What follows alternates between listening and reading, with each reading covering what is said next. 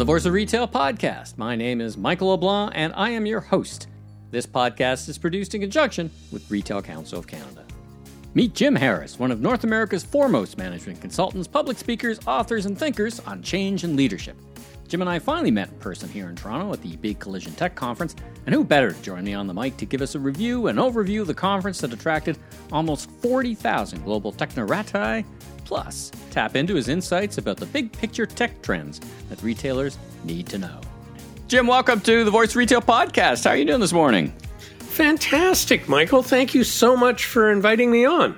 Well, listen, it was so great to, accidentally meet you, so to speak, at the Collision event in the media room, because you and I had, I knew your name and I love your work, but we had never had the opportunity to meet or be in the same place at the same time. So thank you, Collision, for putting us at the same table. And there you go. And here we are on the mic. So thanks again for joining me. Woo! There you go. Where am I finding you this morning? Where do you live and where are you hanging your hat right now? Well, I'm in Toronto, but I work internationally around the world. I speak at more than 50 conferences a year and do strategic planning session with executive teams. That's great. How is summer for you? I've got a gig coming up in New York, and then I'm in Orlando. How is summer for you? It tends to be, I thought it would be slower than it was but there's still some stuff going on. How is it for you? Yeah, summer does slow down, but I also do social media work. My account was the number one personal account at the Consumer Electronics Show in Vegas in 23 and in 22. Now, that's a personal account. There were, CNET and Mashable, media organizations that have dozens of journalists there beat me. But my account was the only personal account in the top 5. Right. So I do social media work as well. So that fills in year round. Yeah, no kidding. The 24-hour social media cycle. Well, listen, we've kind of jumped right in. Let's start with a little bit more. For those who might have heard the name or perhaps know you but don't know enough about you, tell us about yourself and a bit of your background and generally what you do for a living. Sure. So I focus on AI, disruption, and innovation, and tech. And when I focus on tech, it's not just tech for the sake of tech. It's how does new technology change business models and the way consumers interact with organizations?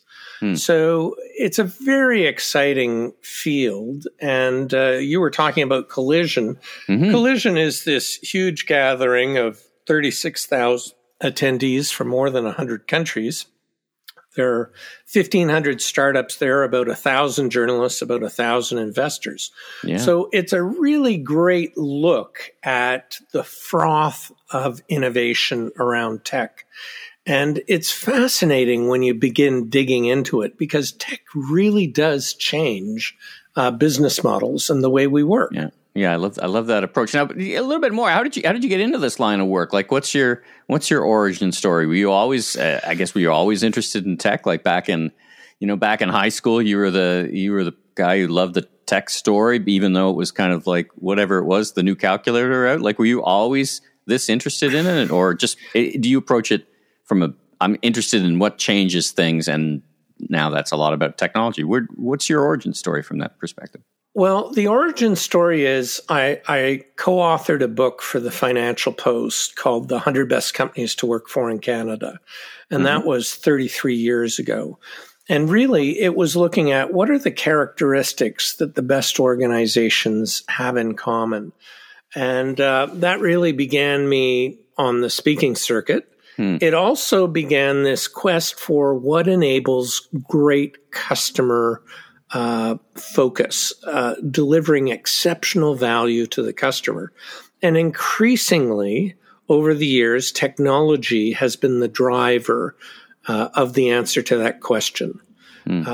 So, for instance, we saw in the pandemic, people's patterns shattered forever.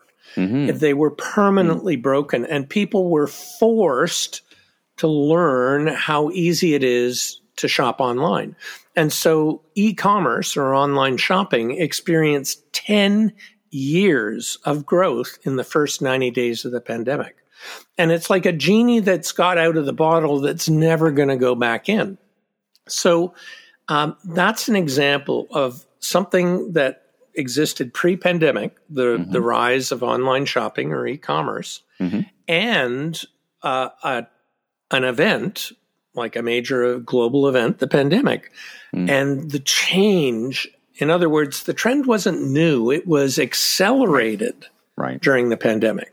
Yeah, particularly in Canada, right? Because Canada was a bit of a laggard in terms of e-commerce for a whole bunch of reasons the listeners would probably be familiar with. But it was a great leap forward, more so in Canada than the U.S. The U.S. was already heading on that trajectory. It moved forward, but Canada really did. I don't think it was like 70% year-over-year growth in 2021. And as you said, it's very, very astute observation. The waterline is permanently moved up, right? In other words, the percentage of share of retail done online. I think at Collision, actually, I heard Paul Bradley from Insider Intelligence, formerly eMarketer, say their estimate was about 12%, which I think is a good, solid estimate. Super interesting. So you would describe yourself first as a journalist, and then now as how would you, if somebody says, what do you do for a living? In the elevator, we got 3 more floors to go. What do you say? Well, 70% of my revenue comes from speaking at conferences, being a keynote, and doing strategic planning with executive teams. So that's the bulk of my revenue. A consultant, a journalist, you're a consultant, an observer, a futurist, a journalist, all those things? Yeah, a futurist, a journalist, a consultant, facilitator of strategic planning, all of the above. Fantastic. And then the writing and the thought leadership. Yeah. It ties into the social as well, because if you follow me on social, on Twitter, or connect to me on LinkedIn, or follow me, subscribe on YouTube, what I post is all about what we're talking about today. Right. Very good. Well, let's talk about Collision for a bit. So, a huge conference, as you've mentioned. I wanted to spend some time with, with your lens, your expert lens. You've been to a lot of these things. What were your kind of key takeaways from the event? I mean, I think there's something about AI pretty much in almost everybody's presentation, so that's a bit of a gimme for you. But what else did you take away from your day spent at Collision? Well, I want to focus on AI because it's on November 30th in 2022, ChatGPT launched.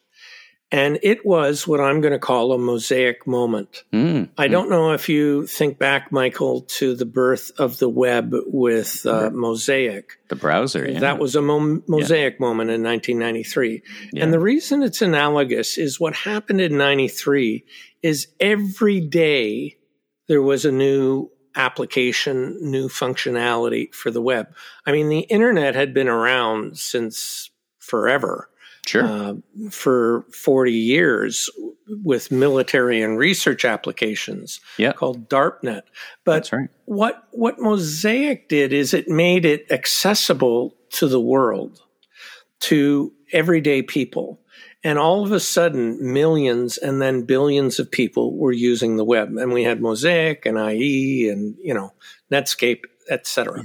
Yeah. And this is what we're living in right now with ChatGPT. Every single day, there are new applications about what generative AI can do for us. And it is literally mind-blowing. And we will look back on November 30th, 2022, and say nothing was ever the same going forward. Do you ever worry that we're stuck in a Terminator movie and we look back at that as the day of the beginning of beginning of the end? that AI became self-aware at another date, and then it's all over for us. But it was fun ride while we had it. Like, do you? I mean, AI. Listen, the good news about AI is all the things you described. I mean, I use it myself, and I think it's every new technology. I wonder if you agree is generally first been feared as a job killer, but generally winds up in the fullness of time being a job creator. But do you worry about the dark side? I mean, I already talked to law enforcement who said that the ChatGPT and AI has already ramped up the quality and quantity of spamming, just for one example. How do you think about that? I mean, you've been around for a while to see both the bright and the dark elements of technology. How do you put that into a frame and out the other side come out with an understanding? the first thing I want to say is around job loss. If Canada celebrated its sesquicentennial a number of years ago, 1867. If you go back to 1867 and look at it, 80% of jobs in Canada were in agriculture. Today, it's less than 2%. So when farm automation came along, there were huge protests. Like, what are we going to do with all the horse people, the farm workers, Right. And, somehow we survived farm automation. So it's going to be the same with this. But what is certain is that jobs change. People have to learn and upskill. Companies change. New companies emerge.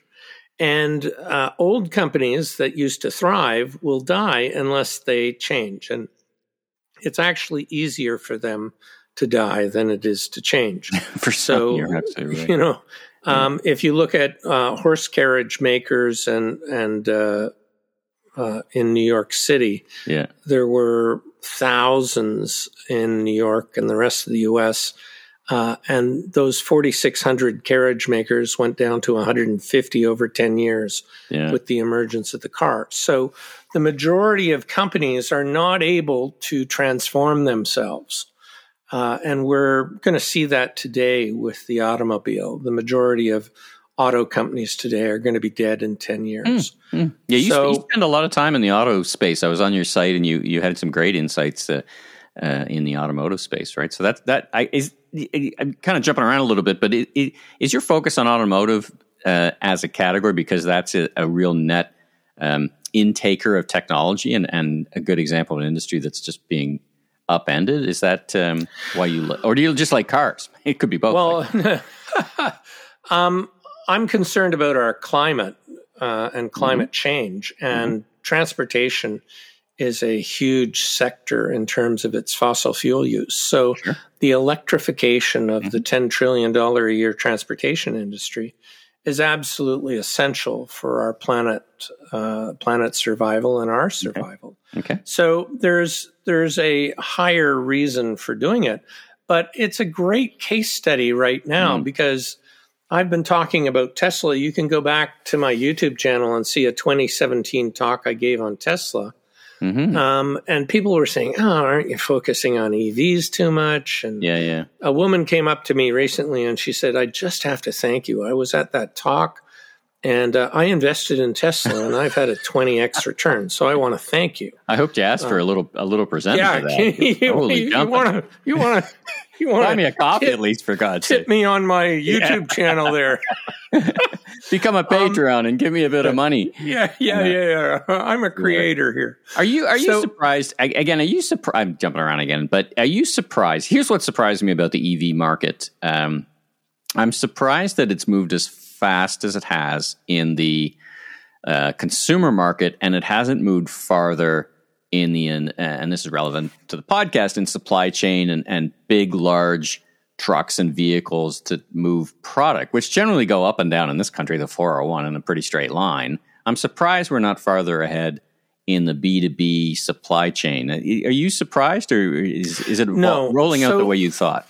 So to understand disruption, we need to look at what are called cost curves. So the majority of cost of an electric vehicle in 2010, about 70% of the cost was in the batteries. I see. But the cost of those batteries has fallen 90% since 2010. And what happens then is the cost of EVs are declining along with it. And today, the Tesla Model EV, Model 3 in the US is now cheaper than the average price of a gas car. So you're going to see an explosion of, purchases of EVs because the underlying battery technology has come down so much, and it was the biggest cost. And you've now got the charging infrastructure now started, with it's super interesting, right? With Tesla opening up their infrastructure to other EV charging, right? Super interesting. Yeah, well, they've opened it because of Biden's IRA, Inflation Reduction Act budget, which basically dangled $7.5 billion for Tesla to open its charging network. A lot of money. And what it's done for Tesla is it's made Tesla the de facto standard for North America, their charging, which then has led Wall Street analysts to say, oh my God, there's this huge future revenue stream for Tesla charging GM and Ford for charging at their superchargers. I heard somebody describe it like the Betamax versus VHS battle. Very much so. Right? Yes, exactly right. Interesting.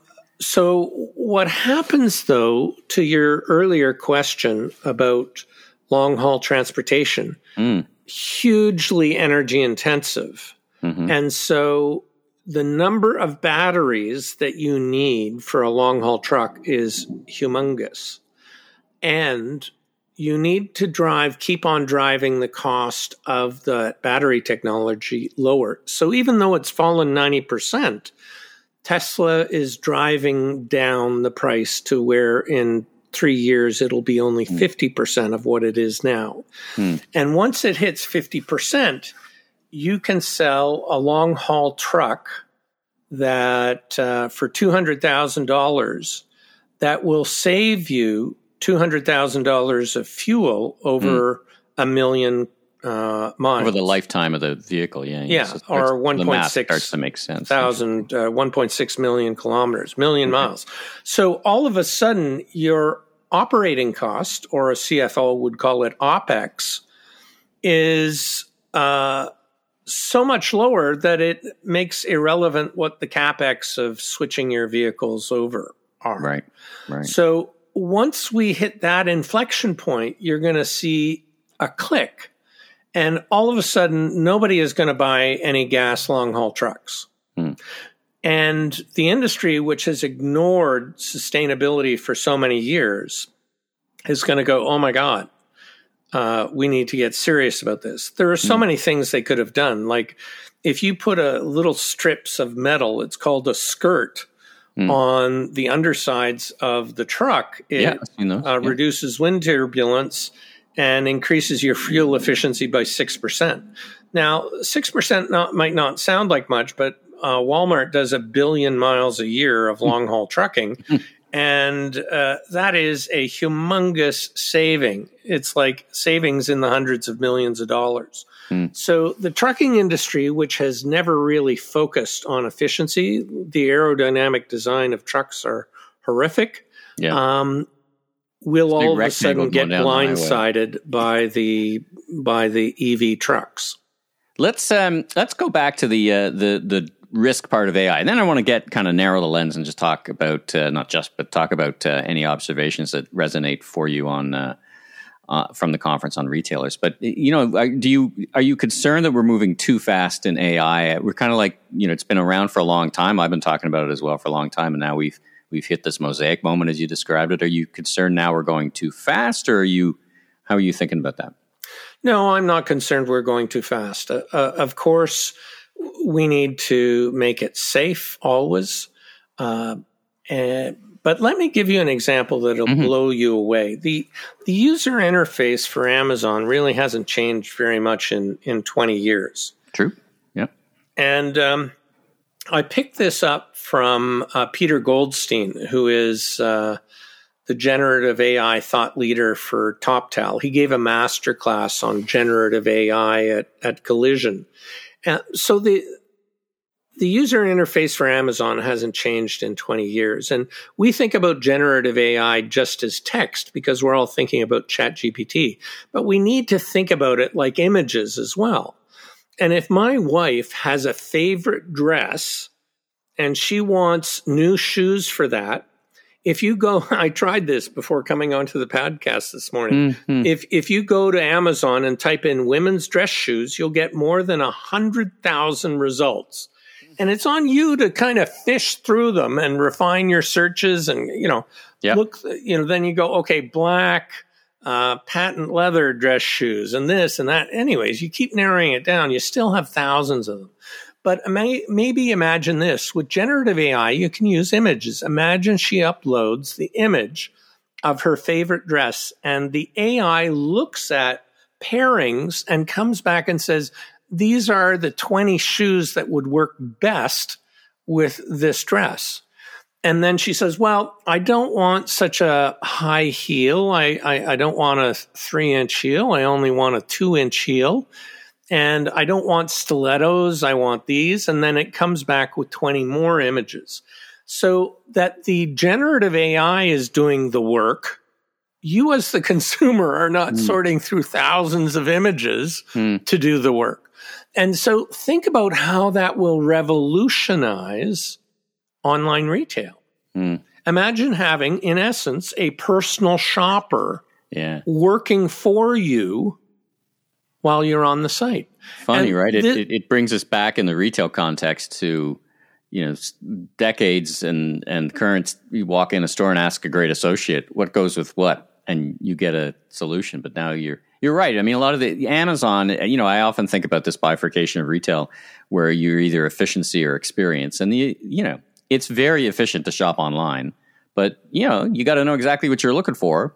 What you're suggesting or positing is that AI will bridge that gap between what can be a choppy experience other than getting it fast to your doorstep and actually finding product you love. That's super interesting. Exactly. Yeah. So I'm very excited about it. Okay.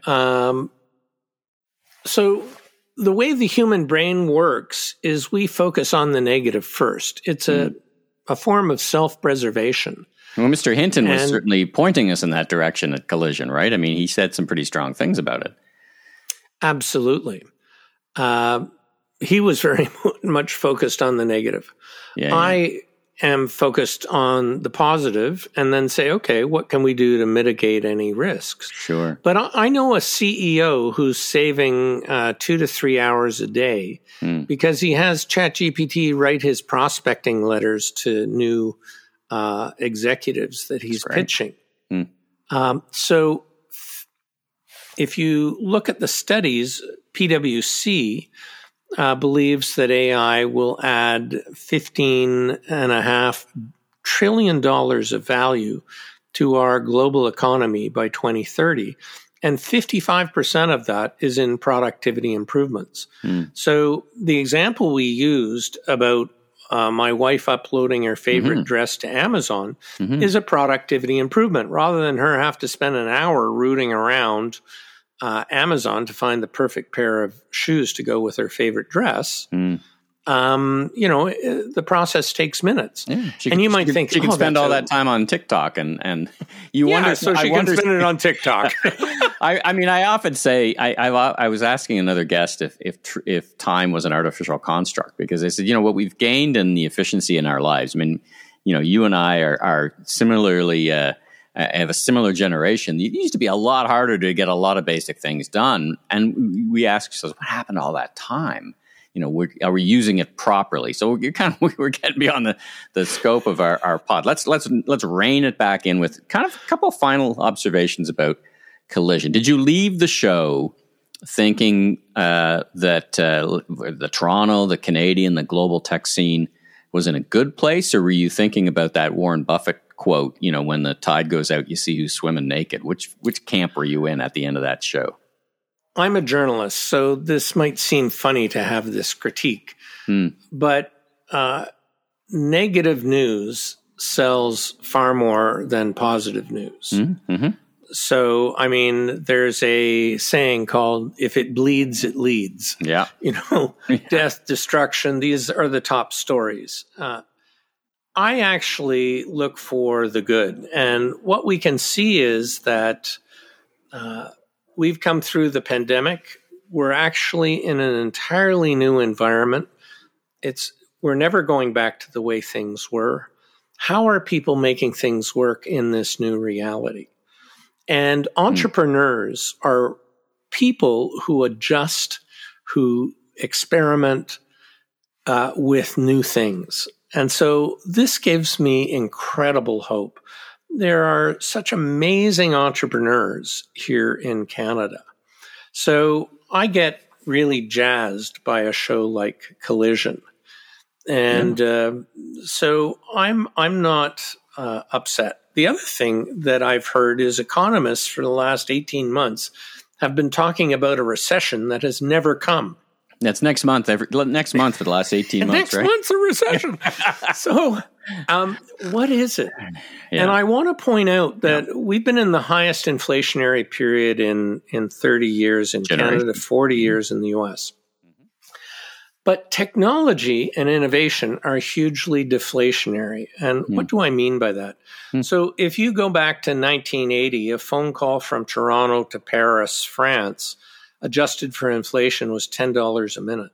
So if you have 30 people globally on a 3-hour conference call, that by that standard, that would be a $10,000 phone call. But on Zoom, it's free. So incredible. Look at the huge deflationary impact of technology and innovation. And Collision's really about technology and innovation. And so I get excited because all this froth of innovation and I was just in San Francisco in the Bay Area working with a client doing a 2-day strategic planning session. And, the Bay Area has had thousands of layoffs from tech. Yeah. But the time we get a recession is when there's high unemployment. And the moment you lay off 1,000 people from Facebook, they have a job the next day. Yeah. So we've heard about all these layoffs. That's what has made the headlines in the media. Yeah. But what we haven't seen is high unemployment. Yeah. It's still very hard to find people for your company. Yeah. So this economists have all these rules, which are historic rules that aren't applicable in this new reality. I guess the good news is when I talk to economists, and I've talked to global leading economists, and we have great conversations. Sometimes they're as baffled as I am about these outcomes. Right? Is that I love the way you're interjecting this other factor that is changing Galbraith economics. Right? Is that technology is as it traditionally was the case. You'd have high inflation. You'd have high unemployment, the markets would clear and things, but now we've got probably a decade of full employment because we're just not replicating the population enough, I guess, is what some of the experts say. Let's move on to, as you mentioned off the top, you do some work, you're at CES, you've got your hand on the pulse. What advice or, what are the key things you're looking forward to for my audience, for retailers and retail industry insiders? What would you say? Listen, you better pay attention. We talked about AI. I think that's a gimme. But what other things that they maybe not seeing that you are seeing that they should pay attention to? So yes, absolutely AI. And the example I gave about AI and images, not just AI and text. E-commerce will continue to grow in importance. And one of the dangers is to dismiss something that's new. I remember for more than a decade, retailers dismissed Amazon. They said it's not profitable. So we can ignore it. They'll die eventually. The same thing was said of Tesla. Tesla is not profitable, so we can ignore it. And if you have well-backed firms, i.e. by venture capitalists, capital isn't a problem, but those firms are growing exponentially. And this is one of the tricks that people don't understand, exponential growth. At the start, the growth is it's a very small number. So, very modest. Think really about this. So 1, 2, 4, 8, 16, 32, 64, 128, 256, 512, 1028. If that 1028 is 1%, it's been below the radar for a very long time and you've ignored it. But then the final growth is staggering. So it's just from 1%, if something's doubling every year, it's only 7 years until it's 100% of the market. So we need to look at these underlying doubling patterns, these exponential patterns, whether that's growth or a declining cost curve like we talked about with the lithium-ion batteries for EVs. Right. We need to understand this. And you can be a brilliant futurist if you just understand these curves. geometric math versus arithmetic math, basically. Exactly right. You've nailed it. Exactly right. So pay attention to the trends when they're small. If you're a retailer, what are the small trends that you're seeing and shifting? So, for instance, millennials, younger millennials and Gen Zs do everything on their smartphones. So if your retail is not mobile first, i.e. you develop for the mobile environment first, look at m-commerce, which is at mobile commerce. Yeah. Similar to e-commerce, but it's doing e-commerce on your mobile. Yeah. Is your site optimized for m-commerce? Because it's growing exponentially. And if you want that younger demographic, you have to focus on it. Now, here's a great case study.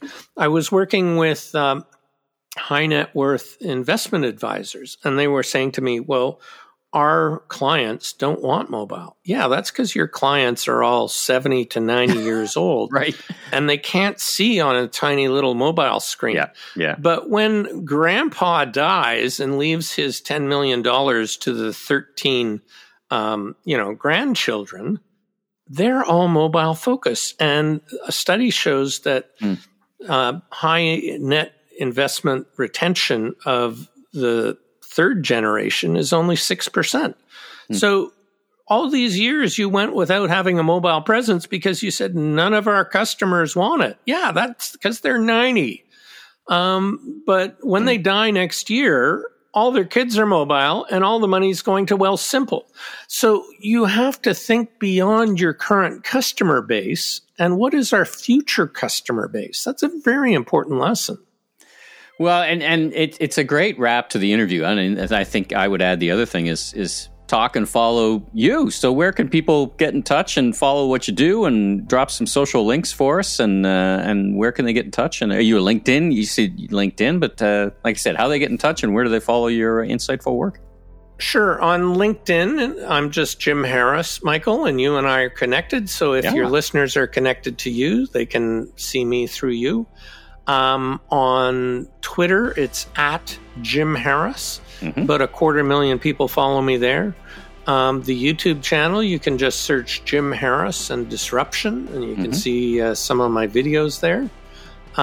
If you can think of a conference or a seminar where you feel I'd be great as a keynote speaker, you can just email me at jim@jimharris.com. Fantastic. Have insights will travel. Very good. Well, Jim, listen, it's been too long since you and I had the opportunity to actually be in the same place, and thank you for joining me on the mic. Long overdue, and I hope I'm sure we'll keep in touch. But for now, thanks for joining me on the Voice of Retail podcast and sharing your insights and wisdom, and I encourage everybody to follow you, and you'll be smarter for it. So once again, thanks for joining me on the pod. Well, Michael, thank you so much for having me on, and I'm really looking forward to being on 5 times because I understand you get a jacket then. That's right. So I'm gunning for the jacket. Well, I'll get you back to see how all this AI stuff works out before the end of the year. So thanks again for joining. Thanks for tuning into this episode of The Voice of Retail. If you haven't already, be sure and follow on your favorite podcast platform so new episodes will land automatically each week. And be sure to check out my other retail industry media properties, Remarkable Retail Podcast with Steve Dennis, and the Global E-Commerce Leaders Podcast. Last but not least, if you're into barbecue, check out my YouTube barbecue show, Last Request Barbecue, with new episodes each and every week. I'm your host, Michael LeBlanc, consumer growth consultant, president of Emmy LeBlanc and Company Inc., Maven Media, and keynote speaker. If you're looking for more content or want to chat, follow me on LinkedIn or visit my website at meleblanc.co. Safe travels, everyone.